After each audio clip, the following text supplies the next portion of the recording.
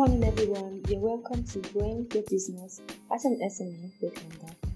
So today, I'll be talking about how to start your business. And I always advise SMEs that you can start your business with your own internal funds. So I'm talking about you saving your money to start your business.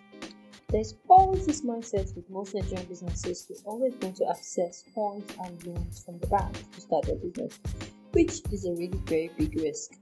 You don't want to start a business with so much debt already on your head from the word go. And from the start, you don't want to be indebted to someone who's always coming at the end of every month to receive back his payments.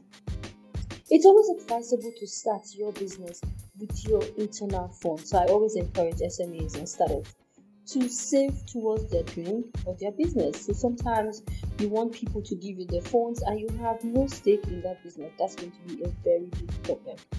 People want to see that you also have your funds and your investments in this business, and then they see the need for them to also give you extra income, extra funds.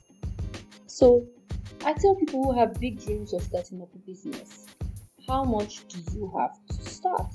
And you can actually start this business on the side and grow it until it becomes a full-time business, and then you can now move into running it completely. Most people want their business to start from a very high level from the beginning, which isn't always the case, and it's not really true.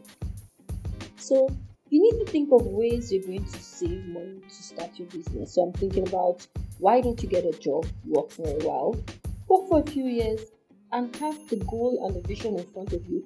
This is why I'm working. I'm trying to save money. I'm trying to set up some funds aside so that I can start my business in the next 2, 3, 4, 5 years.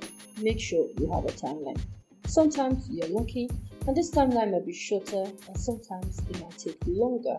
But the whole goal and idea is you need to have a timeline.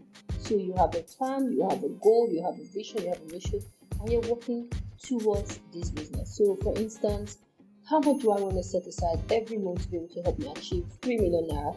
That will be the startup fund for this business. Set that money aside. It's important that you do not put it in an account that you have to have access to. So save this money in a fixed deposit or in an investment portfolio where it would also yield you interest. So as you're saving it, you're making more funds and revenue, and that will also add to your startup capital to start your business.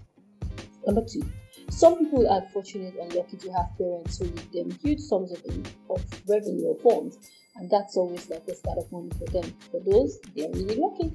But for most people who do not have access to that, what they can do is also see how to raise revenue or funds from family and friends. So they go around telling their friends, I have a good idea, I have a good business, I think it's going to work. If you give me this money, I have the tendency of paying back in the next 3, 6 months or 1 year. And if you do want an interest, this is what I'm going to pay back with. It's always very good to get funds from family and friends because the stress or the headache of paying back is less, and you must make sure you keep to your word. So do not borrow these funds and never pay back. It's actually going to affect and disrupt your reputation, which is very key. So if you do have access to funds from family and friends, which is called bootstrapping, it's a very, very good and easy way of raising money for your business. This would help you to add to the funds that you've saved, and then also add, if you're lucky, you have money from your parents or family and friends, and you can start up a business. I do not always encourage SMEs from the word go or from the start to go seeking for loans, because this would become a very huge indebtedness to them, to that bank or whoever is giving them money. But if you also have access to people who want to take part of your business for equity, either in giving you access to contacts, network, revenue, market, funds, or ideas also to help you grow the business faster, that is also a very important and good way to start. So we've been talking about today how you can start your business with no money. I said earlier, you need to work for a while and save money. If you're lucky, you have parents who are very rich and wealthy, it's good to have funds from them. That's good. And then if you also need to raise funds and loans from family and friends, that's also a cheaper way with less stress.